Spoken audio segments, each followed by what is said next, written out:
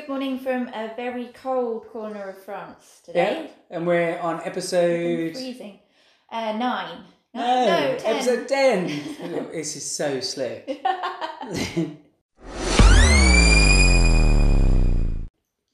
Right, so today, what are we talking about today on episode 10?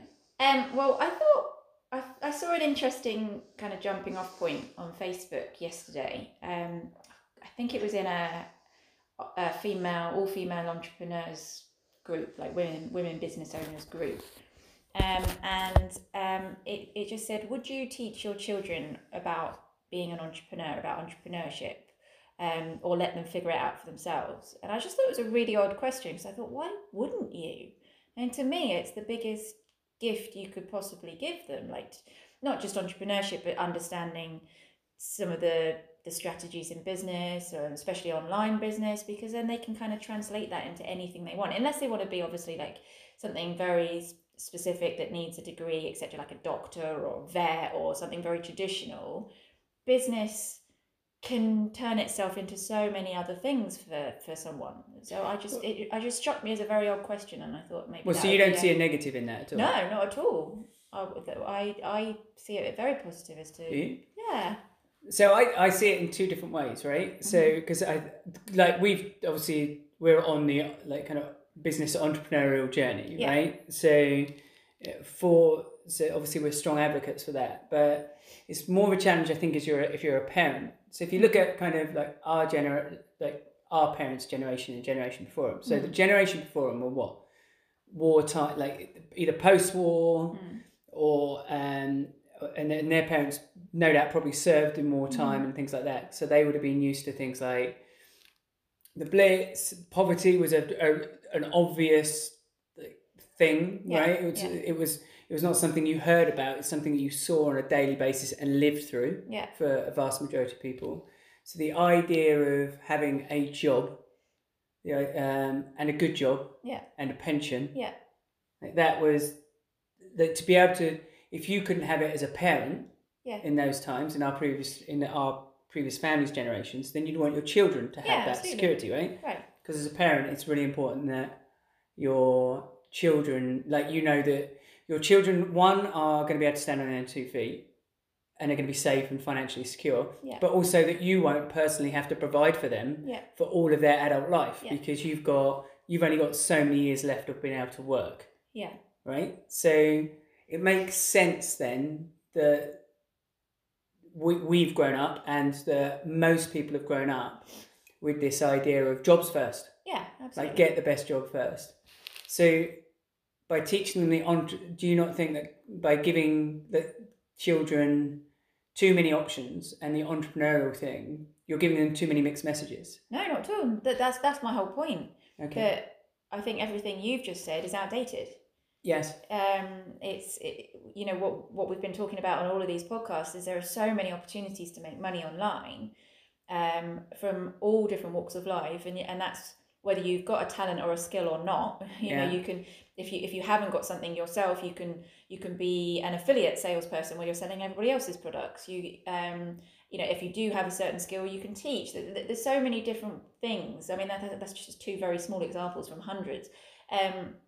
That's what I'm saying. I don't understand why you wouldn't teach them that, because they've always got this skill that they can fall back on if they do go into a career and it falls apart. Or I mean, the career I very first went into was something that I thought I wanted to do from like age 11, which was be in the movie business. Yeah. And I didn't even get that far because I did my work experience in it and hated it. Yeah. And all of a sudden I was like, oh, now what? Well, you went right the way through, because your background as a child was you come from a family of musicians, right? Yeah. Like your mum's a musician, and would take you guys. Yeah. Like played in different countries. Yeah, you play a number of different instruments. You were in what orchestra was it when you were a kid? Children's Orchestra. National Children's Orchestra. And you don't just play one thing, right? You play what is it?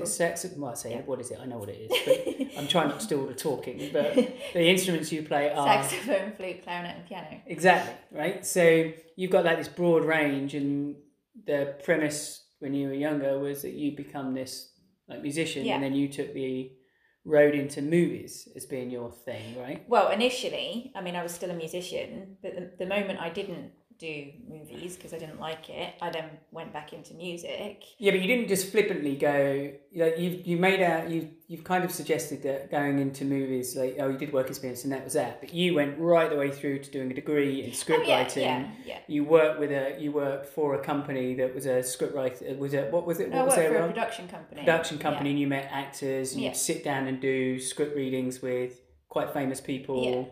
And all this kind of stuff. So you but took that's it. You the took world it. I realised I didn't like. Yeah, but you took it to quite a long. Like, it wasn't just something that you kind of flippantly threw out there. No, but my point is, you can spend years working towards something. Yeah. And then either be pulled out from under you from experiences like 2020, or you don't like it. It was the wrong thing. It wasn't for you. And music was that as well. Like, I did music my whole life.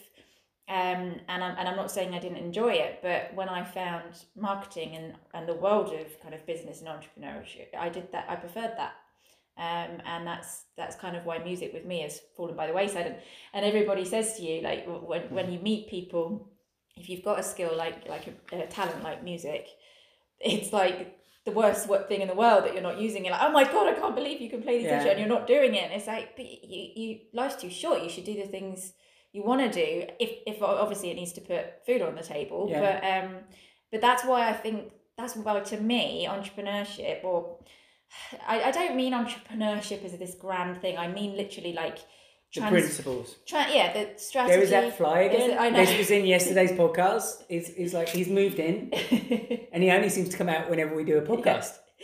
I mean strategy, kind of money management, forecasting, that kind of thing. Well, adaptability. Yeah, and online transferable skills. Yeah. So and that's a huge thing in itself. But marketing, and nowadays coding. I mean, if you can develop and code and things like that, you know that can take. Or have you a long way. some idea how to communicate with those that can. Yes, exactly. So those kind of skills that, as I say, are so transferable, and you can see an idea and to an extent run with it when you've got a lot of that kind of background and what we've built up over the last 15 years, but we've done it all ourselves. So why you wouldn't want to give your kid a head start in that, as I say, unless they're like, really, I'm going to be a doctor and that's the way I'm going, and that's but even then I suppose they could still have some fundamental, because there's a difference between, I think, with business, there's a couple of layers to it, right? So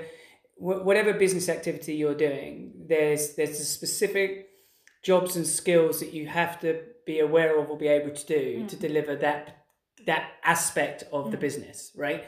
So, for example, if you're going to be a hairdresser, you got to bloody know how to, and that's, you're going to start and you have no other resources. You've got to know how to cut hair before you go into the business of cutting hair, right? Yeah. If for nothing else, if you're just going to recruit people, if for nothing else, that you can tell when you've got somebody who is good at cutting hair and who isn't, right? So there's kind of certain key things that you need to have that are very specific to that business. Yeah.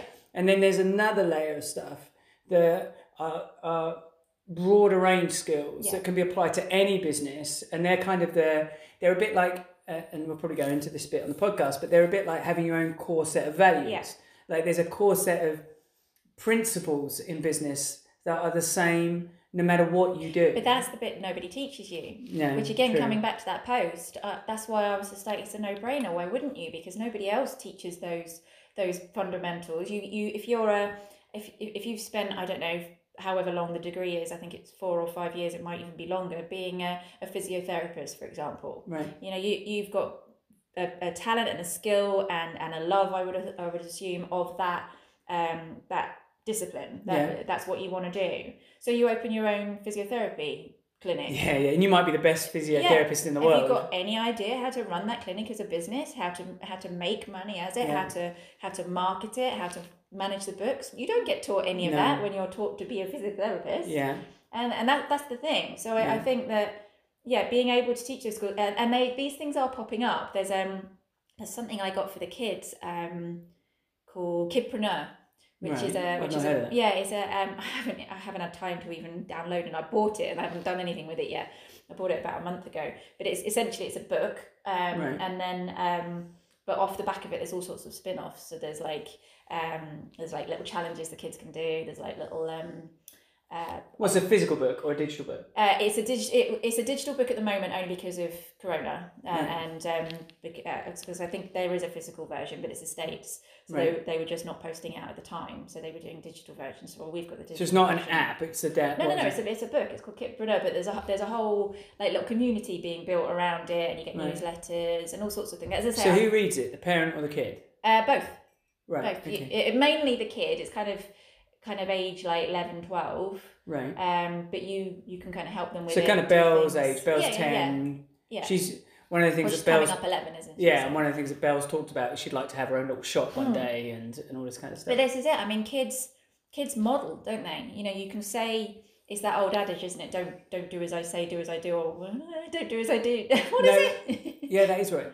Yeah. Don't do as I say, do as I do. Yeah. No, it's the Yeah. opposite. Oh yeah, that is the opposite. Don't do as I do. Yeah. Yeah, you're right. You can tell it's the weekend. Yeah.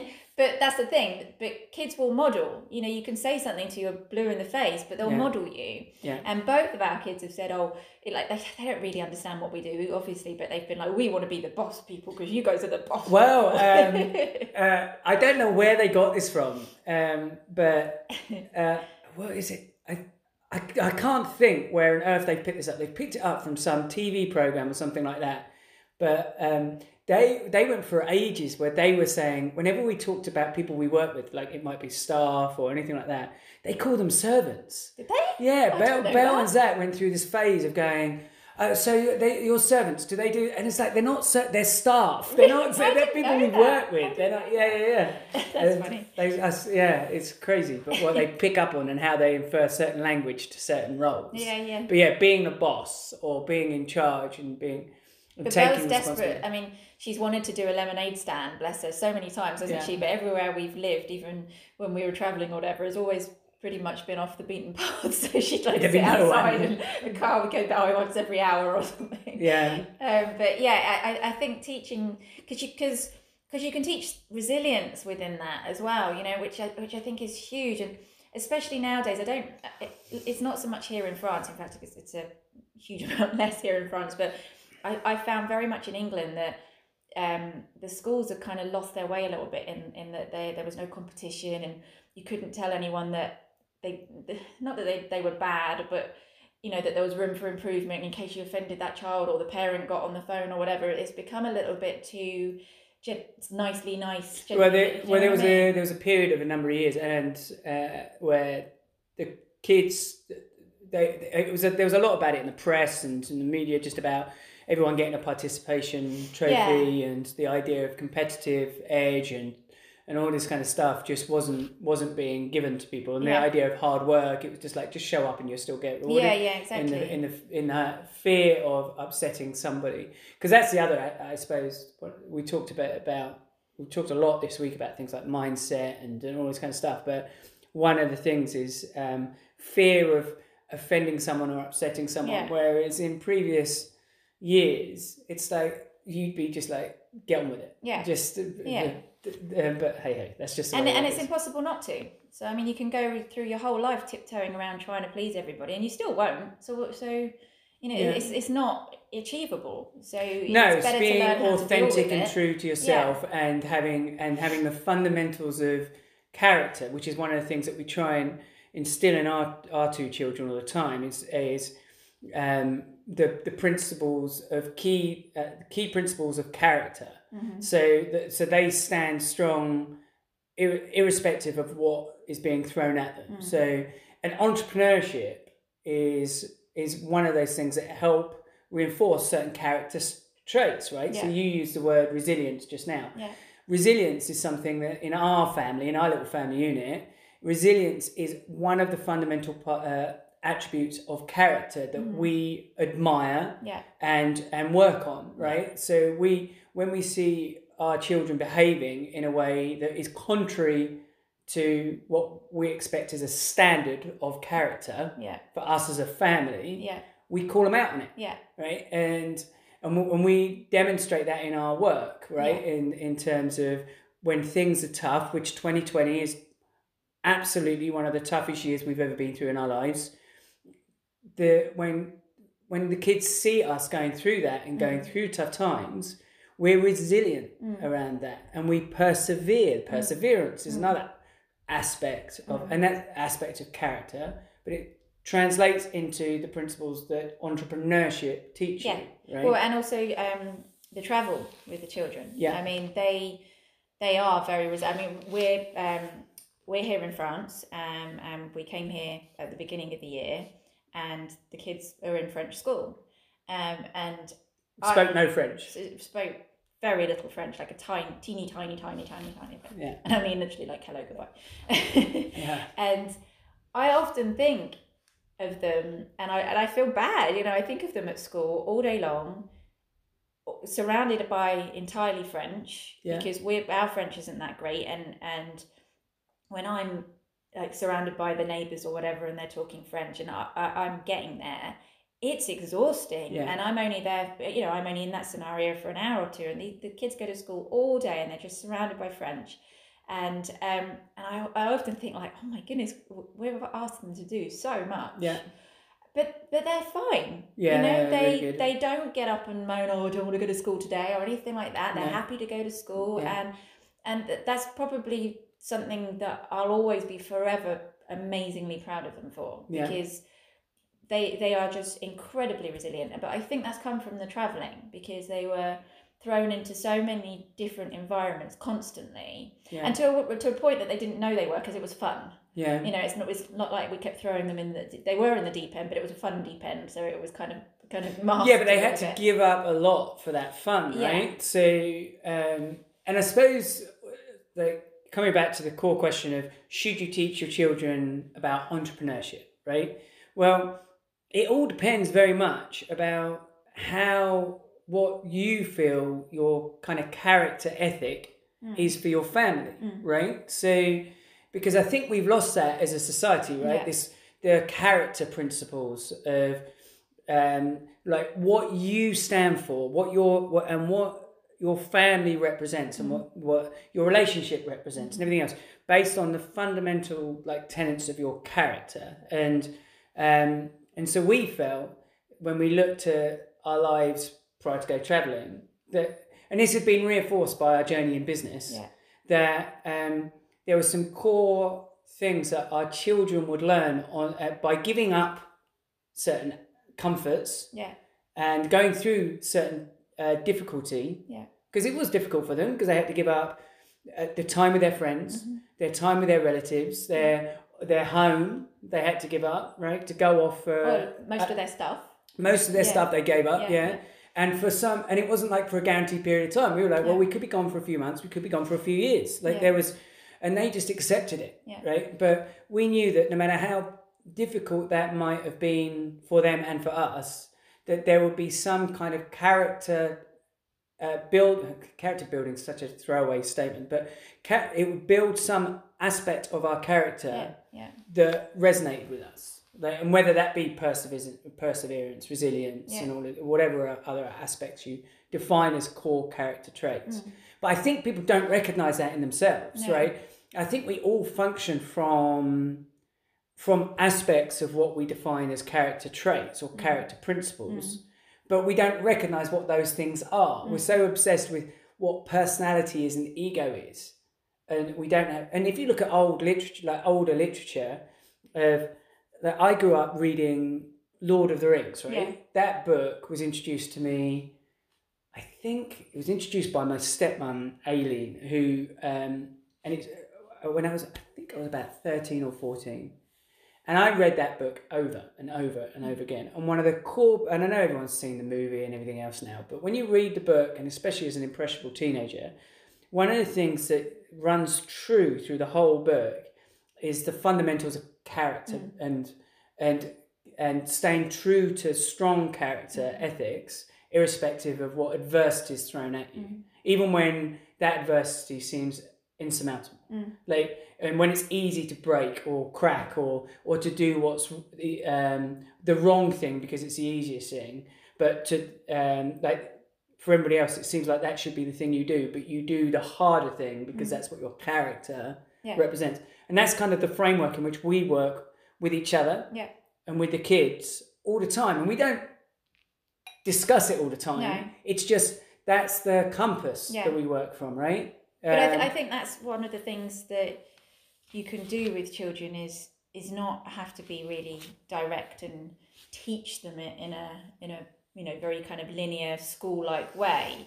I mean, Annabelle's got like just little postcard quotes around her bedroom, hasn't she, which are all about kind of doing the right thing and a character building, as you say, and she's got a little diary that she fills in, which is again all about what do they call it, growth mindset for children. It's like encouraging these ways for them to kind of teach themselves. And some of the English people that we've met here in France, I mean, because there are a couple of English kids at the school, so they do have some English friends, but they're not allowed to speak English at the school. The school don't like that. So but they will often say, like, how are your kids doing? How are they coping at the school? Or not so much now, but certainly in the first couple of months, expect them to break down a few times because it's really tough for them. And we were kind of like on the lookout for that, but they just never did they? Never. And so I think challenging your kids will teach them some kind of entrepreneurship qualities. As you go anyway. So it's not like for those people like kind of listening to this and saying, well, we don't have a business, we're not entrepreneurs, how are we supposed to teach our kids about entrepreneurship? It's not necessarily, you need to teach them how to run a boardroom meeting or something like that. That's or not accounts. That's kind of not what we're getting at. It's those values of how to create something from nothing. So to be creative, how to plan and foresight things in advance and how risk assess and this kind of thing. Patience and showing up, even if every day for weeks and months and years until you get the result that you're looking for. It's those and you don't necessarily have to sit there with a child and discuss that explicitly with them each time. You can show it. You can by living it and breathing it, they'll absorb that way of being. And I think that's what's helped our two kind of navigate what's really been a really quite difficult 3 years. 3 years for them, because we had obviously with the complete traveling's great, but it's a massive thing to ask two young children to do out of the blue when they're. The school that they were going to was phenomenal. Yeah, we were really blessed with the school. And they loved it. They loved the experience of going to that school. And so to tear them out of that and then to drag them around the world. And I use that language specifically because if it had gone negatively, if they'd have negatively responded to that experience, or had we not built some kind of foundation of resilience and positivity and all these kind of stuff to begin with, that's the language, that's the frame, that's the lens that they would have observed that travelling experience. Well, it was right? What really played on our guilt, didn't it, before we went? I mean, we often say, or we've said a lot in these podcasts when we've talked about the travel, that the hardest thing about doing it is making the decision to go.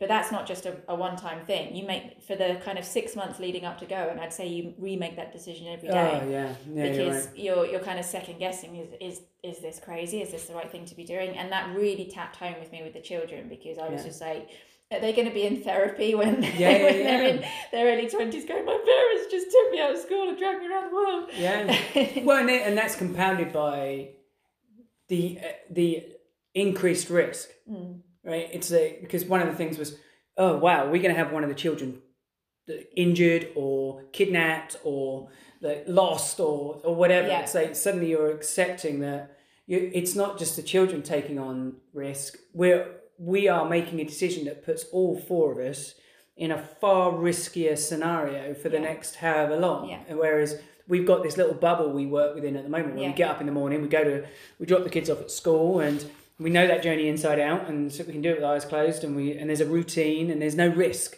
As a parent, that's so tempting for you to keep that world. I always remember there was an advert on TV years and years ago. I think I was still a kid myself, and it was for some kind of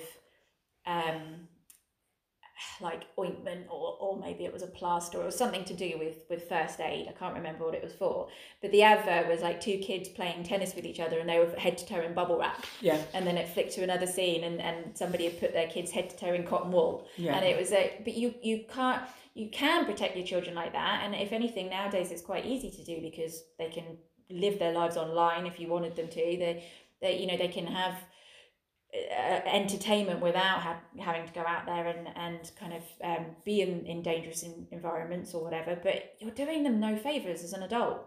Well, no, so the way I see our job as parents is it's our responsibility to make capable adults. Yeah, exactly. Right, that's the job, right? So we've kind of worked from the philosophy of like safe, self-imposed adversity, like on our kids. Yeah. So, or it's not self-imposed for them; it's like we're imposing the adversity on them. But continued, constant levels of adversity, and I think parents do this instinctively. That's why parents love to put their kids in football clubs and go on football matches or like whatever sports in, like rugby or whatever it is.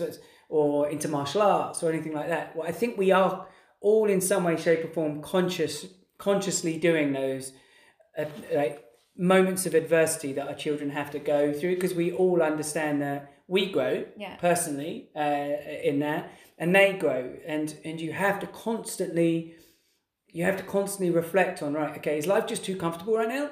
Because if life's too comfortable, it's bad for all of us, right? Because life's hard. Right? Like to pretend that life is this thing that will, this experience that will always have your back and look after you, and things will always come good. That's false. Like life will. What is the? There's a scene in a. There's that fly again. There's a scene in that I listen to over and over again, on like one of these motivational podcast things.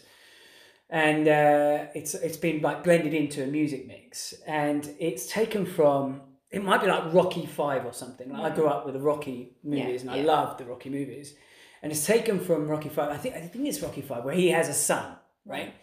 And his son is kind of trying to give up, right? Like and he has this conversation with his son, and the whole bit this clip is him basically just yelling at his son, saying nothing will hit harder than life. Life will ruin you. Life will destroy you. And it's not. And he makes a statement in it. He says something along the lines of, "It's not how many times you get knocked down. It's how many times you get up." And he's just yelling at his son this whole thing. And he's like, and he says something along the lines of, stop whining, stop, that isn't you, and you're better than that, and I know you're better than that, and this whole piece, and it's just like, you listen to it, if you can find it online, anybody that's listening and watching this, and it's literally Rocky talking to his son, and it goes on for about a minute or so, and it's just, to me, like really hit home, because it was that's right, it's not about making life easy, because life isn't easy. Exactly. It's making yourself, it's giving your children and yourself the capacity to be able to deal with tough stuff, right? And so, that's what's so important, because I think you can make life easy for a child. But they're only a child for not even 18 years, like more like kind of 15, 16 years before life will start kicking them in the teeth, you know. And so you protect their childhood by all means in terms of, you know, making it fun, etc. But you can't lie about that kind of hardness, because it will affect them the rest of their lives. Yeah.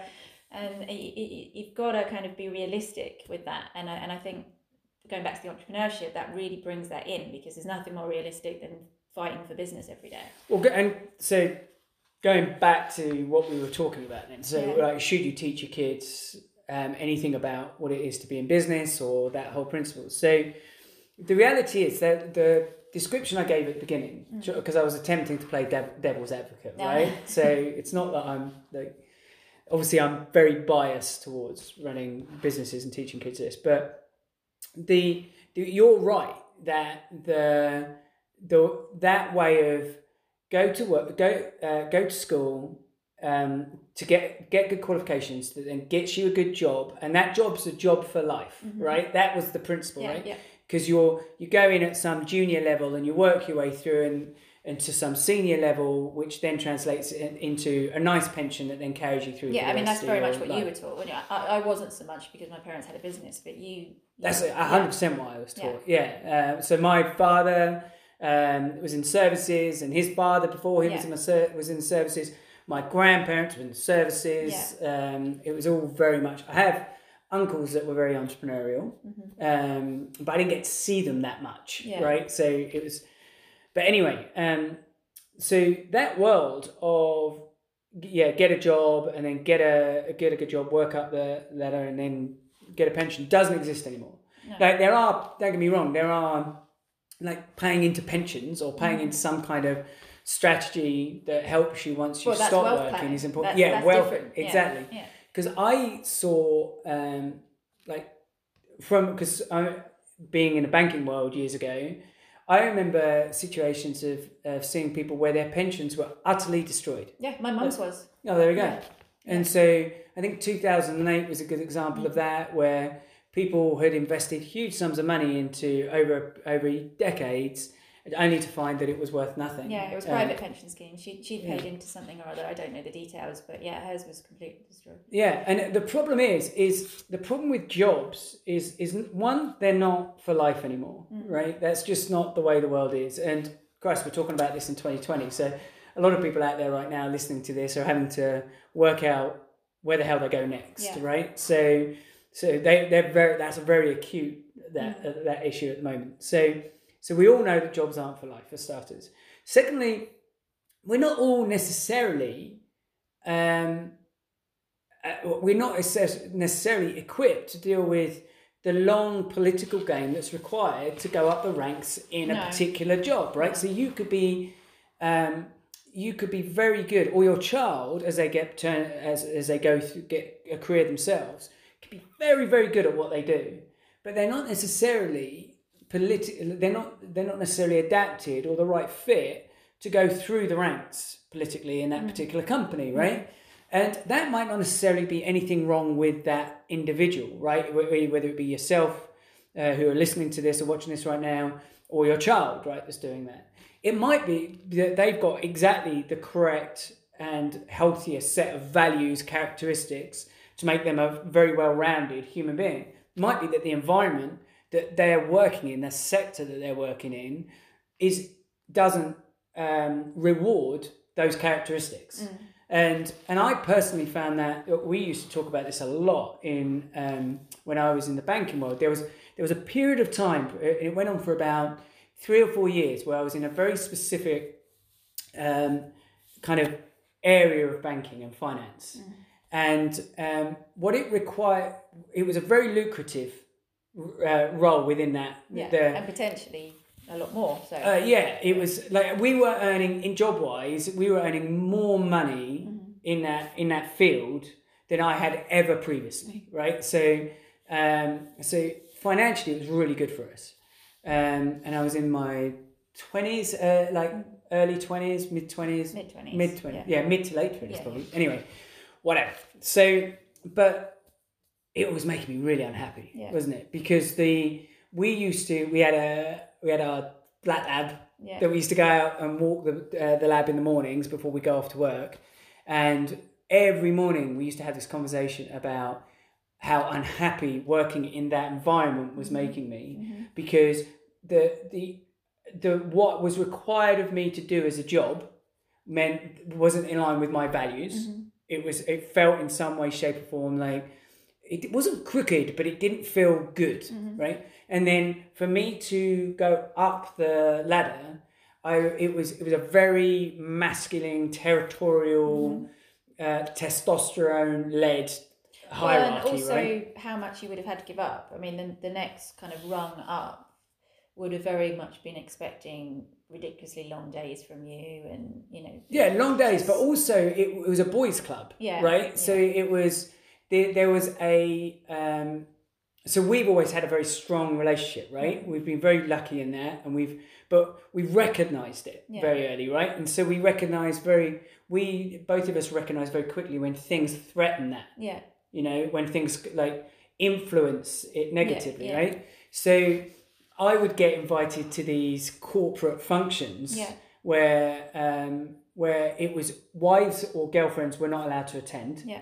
And the men, it was predominantly men-led hierarchy, right? Yeah. So what that meant is you had this weird scenario where you had these like middle-aged men who were in real like serious positions of authority within that finance structure, who had a lot of influence and say. If they determined that you weren't getting promoted or you or opportunity, if you weren't in favour with that individual, then the likelihood is your pay rises in future would be affected by it. Your opportunities for promotion would be affected. Little things, wasn't it? If you didn't play golf, or if you didn't, you had to kind of fit this real kind of cookie cutter stereotype. And they love that power. Yeah, but if that wasn't you, as you say, you didn't really stand a chance. Well, and it was you had to work twice as hard. Yeah, and it was a very chauvinistic environment. Yeah. So it was, which was odd. Like I'm not somebody who is naturally chauvinistic, right? I have tried it a few times. You have your moments when you've had a few beers. Yeah. But it doesn't seem to stick. Thank goodness for you. But yeah, but the point is that because it's that, it was basically labeling the women in that hierarchical structure as they were objects. Yeah. But the problem is the women in that structure that I witnessed understood what they brought to the table, what their assets were. So, for example, they knew that they could curry favour with these middle-aged men if they were in their 20s and they were really good looking, and they knew that they were aware that they could probably navigate this hierarchical ladder quicker than that guy there if they just played on those assets a bit more. So you got this weird mix of these 20-somethings that would kind of be as alluring as possible to these middle-aged men who were sat on kind of or were the door openers for these people. And you got this weird, horrible mix. And of course that combined with no wives or girlfriends allowed to attend these functions met for some really horrible environments. Well, no partners at all. So the younger women, as you say, weren't allowed to bring their other halves either, and there was definitely a policy of what happens here stays here, like what's said here, then all this kind of stuff. But that's where I think now things are changing so much. I mean, that kind of environment is just dying, just from the very fact that even in like 2020, most of those people are now working at home, and I suppose it's flagged now more than ever. If there's any perceived inappropriate behaviour, it's like that wouldn't be allowed, would it? But that's where I think bringing it back to where we should. Well, just to cut that in case anyone thinks Jesus Christ, Lee just went on a massive tangent. The reason why I highlighted that story was just purely because that was not in line with my values and my character. Yeah, but you felt trapped. And I felt trapped, but I didn't want to climb that hierarchical structure because that would have meant I would have had to conform. Yeah. And so even though I had the intelligence for it, the motivation and like the aptitude, my financial gain and was never going to happen in that environment. Well, it's a similar reason as to why I really didn't like the film industry, because as much as when I went into it and everything I thought it would be in terms of I was fascinated with the process and the creativity and how it all worked, it really, really, really stems on who you know and kissing people's asses, and I was just not into working my butt off and jumping how high for people for however many years before I might slowly work my way up the ladder. I was just like, well, you and I, there's got to be other ways. You and I have always felt like the air kissy, the fakery, in whatever industry. It doesn't have to be that. And then we immediately recoil from that, don't we? It's just like, it's not. We'd like to just try and be ourselves as this shows. So that's just to highlight the point that you can create these really great. You can create this amazing person either in yourself, your other half, or in your children that is so well rounded, and that person might say, I want a career in X, and you can work with them for donkey's years, for all their childhood into early adulthood to get them on that ladder. And they are, it's like, great, they're on their way. We've made them a fully well-rounded person. They can stand on their 2 feet. They're completely responsible. They're intelligent. And now off they go. And then suddenly, because you've been on the outside of that industry, whatever that industry is, and so have they, the idea of what it actually is to be in it is not the right fit. Yeah. And that can lead to, in my view, a real... one of the reasons why people have midlife crises and stuff like that, because they realise that years down the line, it's like, Jesus Christ, this thing that I worked for is not what I wanted. Well, that's the thing, and that's a little bit what I did in the music world, but I kind of picked up on it early on, and I realised that I enjoy music as a hobby and not as a career. But that aside, I think it's really important that by giving children that entrepreneurial flair, as it were, or a range of different skills and core values that they can hold on to, and confidence, that fits with you don't have to know what you want to do, because that's the other thing, isn't it? You know, you kind of have these careers sessions or whatever at school, and it's like, what do you want to be? And it's like, and so many people don't know, but there's like a stigma. But you ask an adult that question, they don't. But that's what I mean. But there's kind of like a stigma associated with not knowing. It's like we were saying on one of the other podcasts the other day about you have to know your big why. You don't. No. But if you do have these entrepreneurial transferable skills, you can play around at different careers and opportunities in your 20s. And make that very successful in itself. Yeah. You know, you might try that for a while and build up a business, and I don't know, maybe you sell it or you hand it over to someone, or you get people in to manage it because then you've seen that opportunity and you want to do that, and it just makes you so much more versatile, to be able to identify opportunities, jump on them, experiment with different things in a successful way, rather than kind of hopping from job to job that you're not very happy with because that's all you know how to do.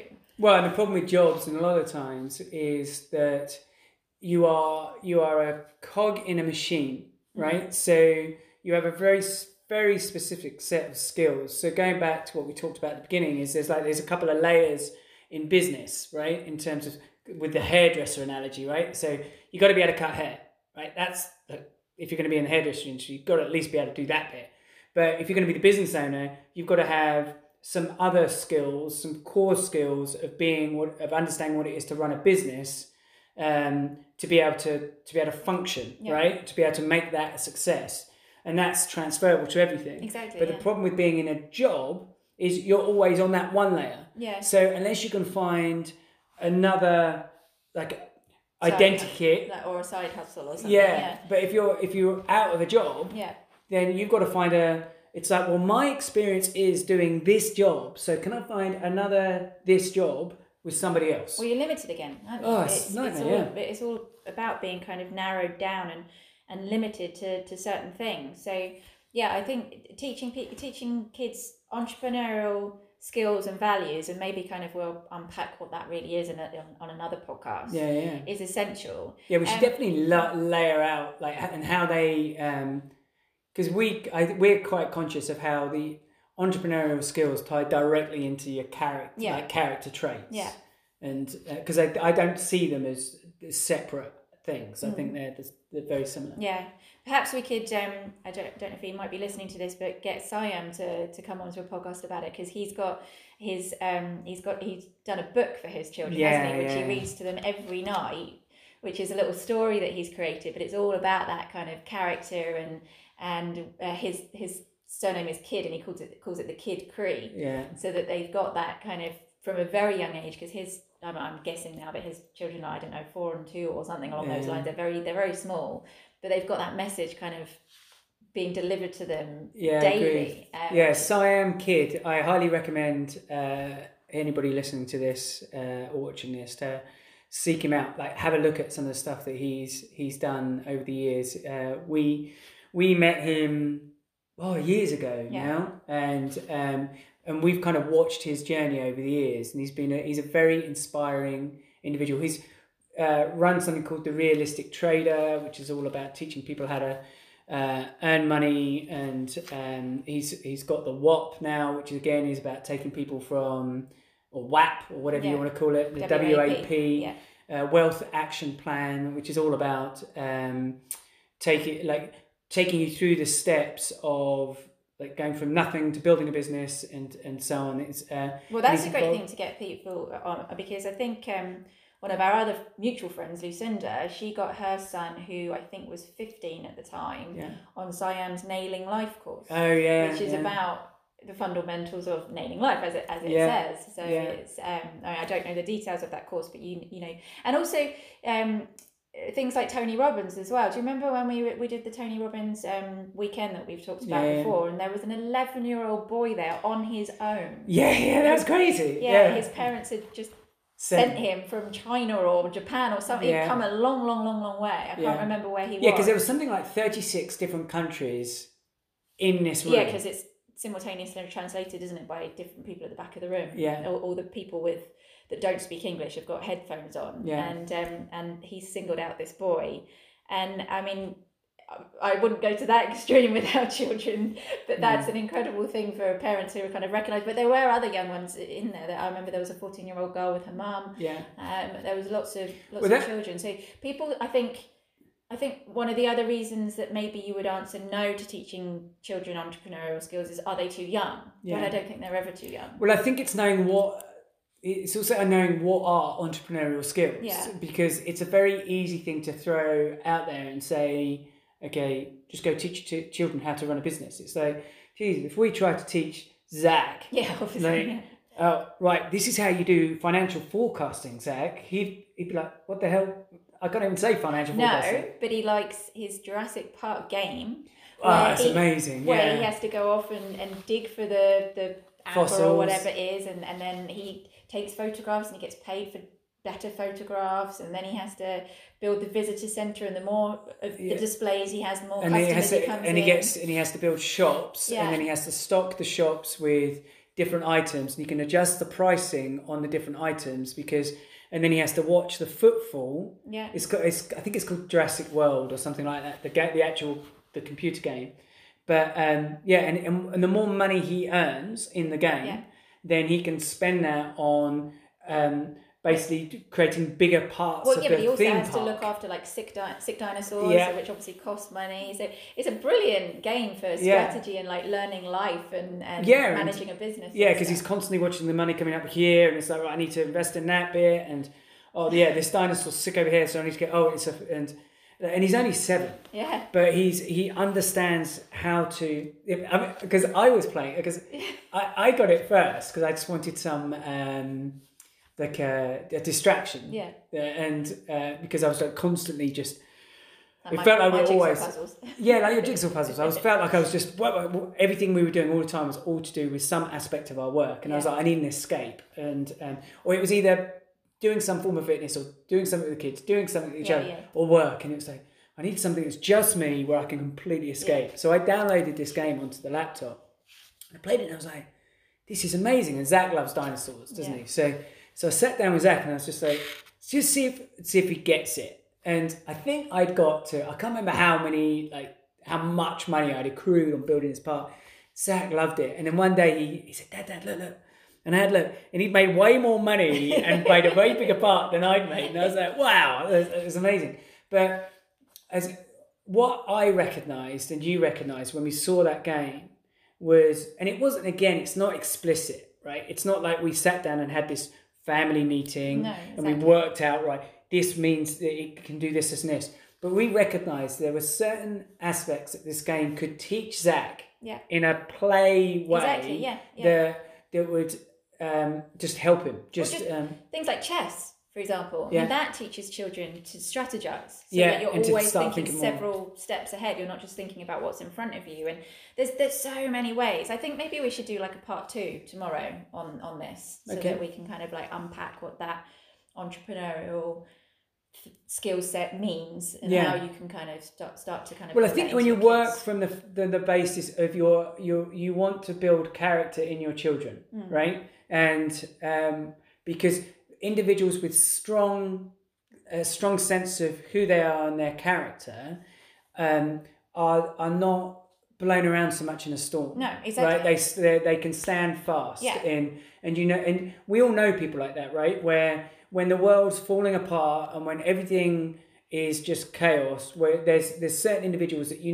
can go to and go, what do we do? Yeah. And they'll be like your true north. Yeah. And you're based on who they are and what they represent and everything else. You know that even if you can't quite see what true north is, you have faith that they'll take you there. And I think people underestimate kids. They think that, as I say, they're too young, or oh no, they can't deal with that, or they won't understand that. And I mean, we've witnessed it with our two, who have now been in a French school full time for nearly a year. They started in January, so we're coming up towards a year. And not quite so much Zach, but Belle's pretty much fluent in French. Yeah.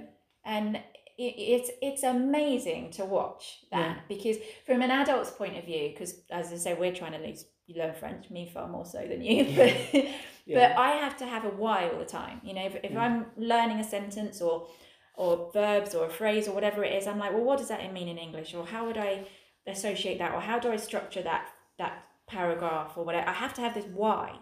Kids don't, they just accept it. Because so much of Annabelle will say stuff and she's just talking and I'm like, oh, what did that word mean in English? And she's like, oh, I don't know. And she'll have to really but she's just using it in context anyway. Because she's just... We need to name this fly. The fly's going to be called Bob because he's determined to get on this. Sorry, I'm waving my hands around for anybody that's listening. It's landing on your head.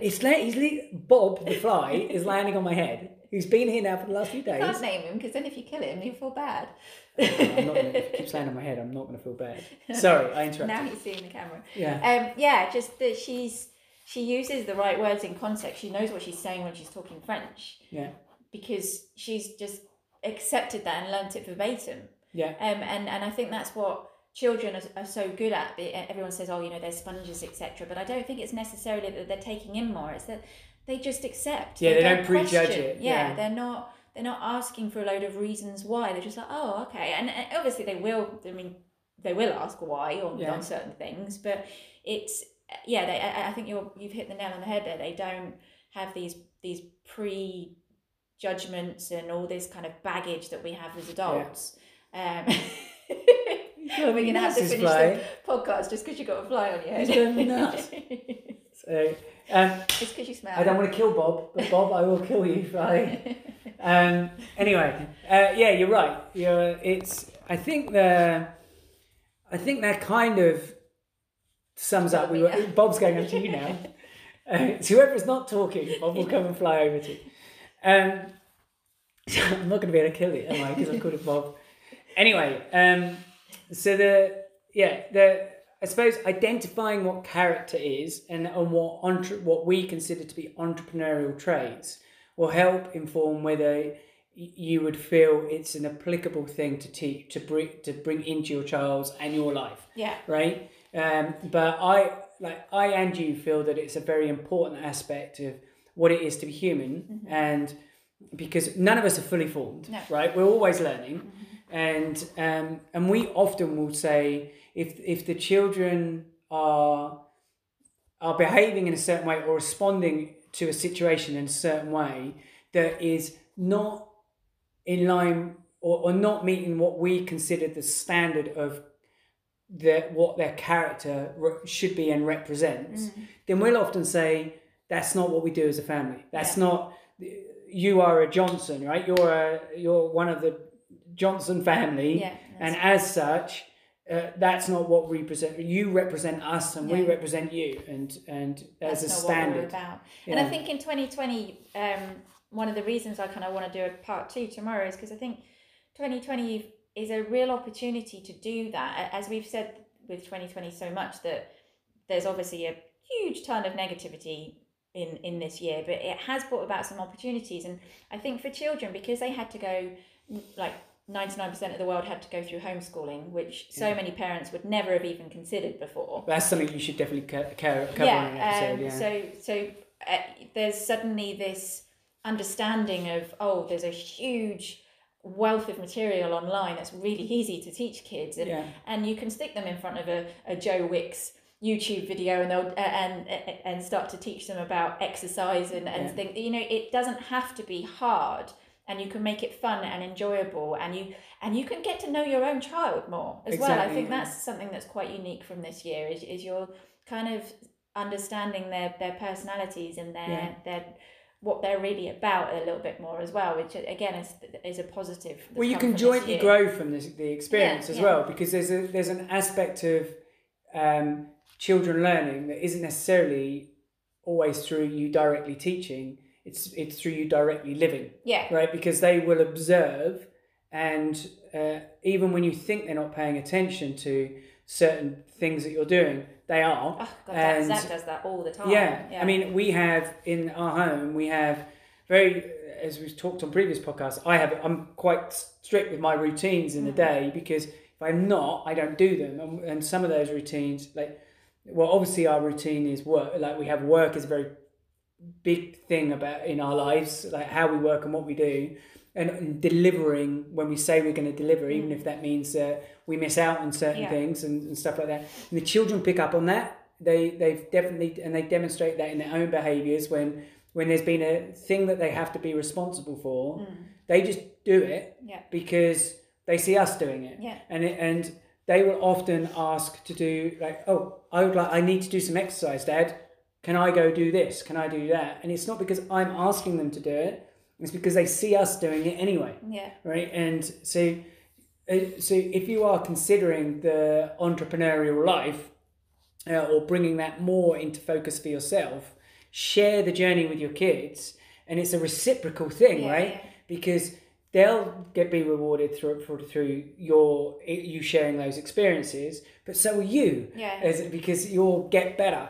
Yeah, I think it's a really important point that you don't have to teach as such, because when I mentioned the homeschooling thing just now, I can imagine there was a collective groan from most people listening, because it's really bloody hard to teach your own children. That was the hardest part of our start of our travels, isn't it? Yeah. But it was more when we had to teach certain things, like the kids here, they have to, for school, they have to learn French poems, which to me is the biggest waste of time in the world, because they are literally, learning a poem, the next week they have to learn another poem and another poem, and it, to me, it doesn't teach anything. I mean, pronunciation maybe for our two because they're English, but why the French children have to do it? And they have to stand up in the class and read out they don't read it out, they have to say it off memory, and then they're scored between 1 and 20. Yeah.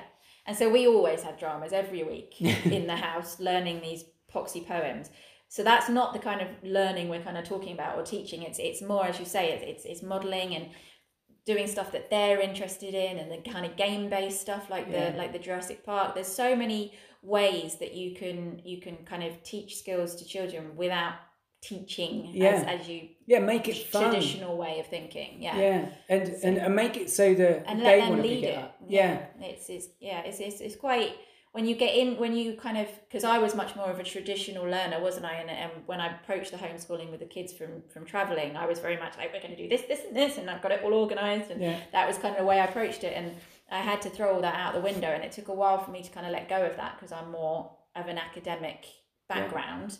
But once you do let go of that, so it can be a really fun journey, definitely, for all of you. So I think, we'll continue this tomorrow, to be continued. Yes. Okay, cool. Well, I think that's episode 10. Yep. Done. Okay. Well done. Was that a double? Am I leaving you hanging? Have a good one, guys. Bye.